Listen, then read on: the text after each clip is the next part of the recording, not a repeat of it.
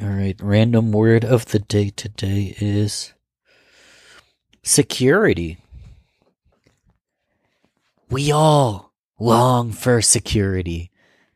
We all need safety. When we feel secure, when we have security, it gives us the ability to create, to thrive, to give, to jump, to dive. But how do we jump and dive without security? How do we help others if we're insecure? How do we offer others protection if we feel like we aren't protected ourselves? Security is huge. And security can be everything from putting a camera on your door to alarm. So if someone comes in, it goes, and you feel secure that you're safe from robbers.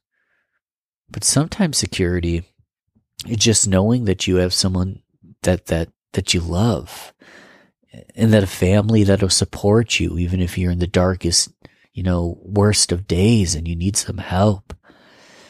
No matter that situation, whether you have the alarm or you're just, you're looking for the love. Funny thing about the one word exercise is it's unedited and my voice disappeared on me. What just happened? This is going to be the funniest one of all time. But it's a great example of losing security. The insecurity that for some reason my voice is clogged up mid-speech. It makes me feel insecure.